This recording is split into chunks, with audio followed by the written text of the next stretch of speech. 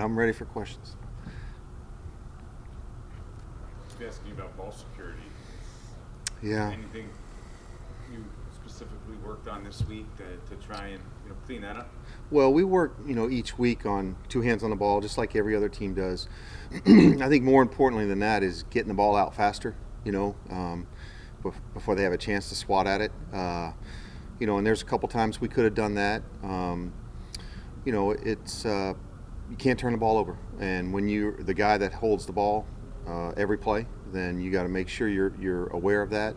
And it's not just the quarterback; it's all of us. We got to have plays where where the ball's getting out and getting open on time and protecting and all those kinds of things. So yeah, we're working hard on trying to play keep away with the ball. When you say ball out faster, is that pre-snap that helps that, or is it you working on something mechanically with him getting the ball out faster, or just processing information? Or? Well, I think it's all of the above. I think we'll have plays where the ball comes out fast, our quick game passing game.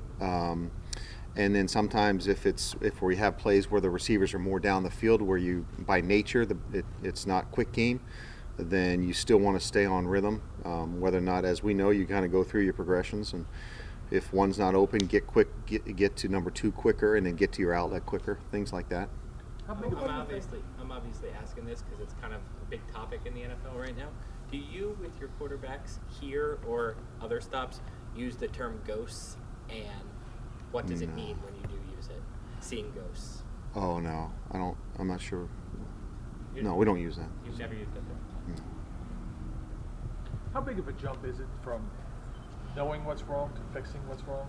Daniel says, I can't turn the ball over. I have to get the ball out quicker. Yeah. It's fine to say it, but Sure, and just kind of like we were talking about on the 2 questions ago, I think that it's a fine line. It's easy to say, get the ball out faster, but there's times, and that's what's so really cool I think about this position is where you got to hang on that first guy, because if you do, he's going to come open. It's going to be a big play, and then there's a fine line of hey, I can't, even though I know he's going to come open, I got to get the ball out because otherwise I'm going to get sacked or the ball's going to get stripped. So those are constant throughout your career as a quarterback and as a coach. There's so many fine lines in that regard, and so we just keep trying to preach awareness. We talk a little bit green light. I think I've talked about that in the past. Green light looks, when you get the look that we've talked about all week, and it's the look that we want. Sometimes you may want to hang on it, but if it's all of a sudden not the look, don't spend that much time with the first guy. Get it to the second guy or the third guy. So I think it's constant, and I think with young guys, but I will say this: it's the same thing with older guys in my experience. You just kind of keep preaching it, keep talking about it, and if good or bad, you learn from your experience. How much of that is the product of a young quarterback wanting to make a play on every play and not wanting to check down or give up? And do you have to kind of drill that into a kid like Daniel's head? Yeah, I think it is probably more so overall. But like I said, you still see it in some guys that that are older, that are experienced, that have won Super Bowls and things like that. Guys trying to make a play. We were watching on a quarterback on tape the other day that he's outside the pocket. There was really kind of nothing open.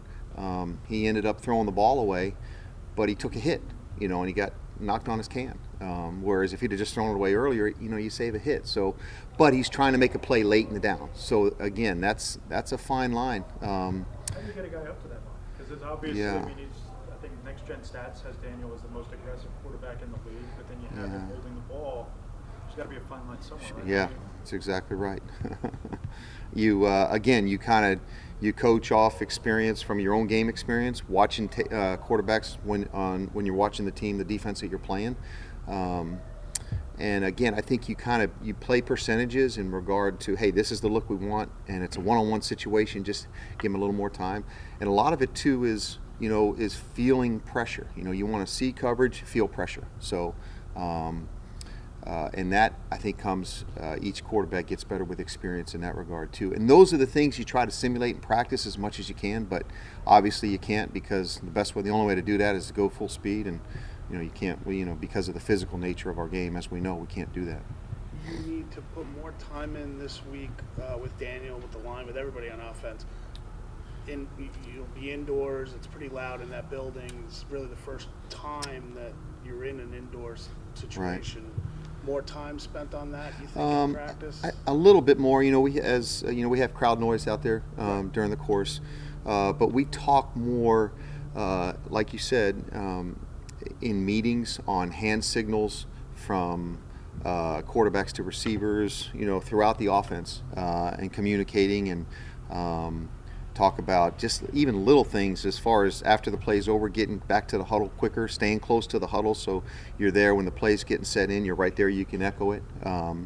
We also have things where if all of a sudden you can't hear, he has as a safety valve, he's got plays in his mind that he can go to. That's usually the last resort. But yeah, all those things come up, especially when it's in a dome. What is it about Golden Tate that he's become sort of the security blanket or the favorite target for Daniel? Yeah, I think that just in general, I think that, you know, he's, as we've seen before we brought him in here and we were evaluating, and I think as everybody's seen, he's got such a knack for understanding defenses, winning in one-on-one situations, being in the right spot at the right time. I think that that's kind of been exciting for us to see as he's come in now that he's got a couple games under his belt. Hopefully, and I think he'll continue, and then he'll help us, and we'll all continue to play better and win games. Your 2 tackles have about, I think, 50 pressures so far. Why do you think they're struggling on the edges, and is there something you guys can do to give some help? Well, I think that you know, we obviously look individually at how certain players are playing. We also look at scheme, and maybe there's a lot of times too that kind of just show up on stats where, you know, it kind of looks like it's a pressure, you know, by a certain guy, but it's really not. It's caused by maybe something over here, or it's caused by the quarterback holding on to the ball, or it's caused by maybe not a great play.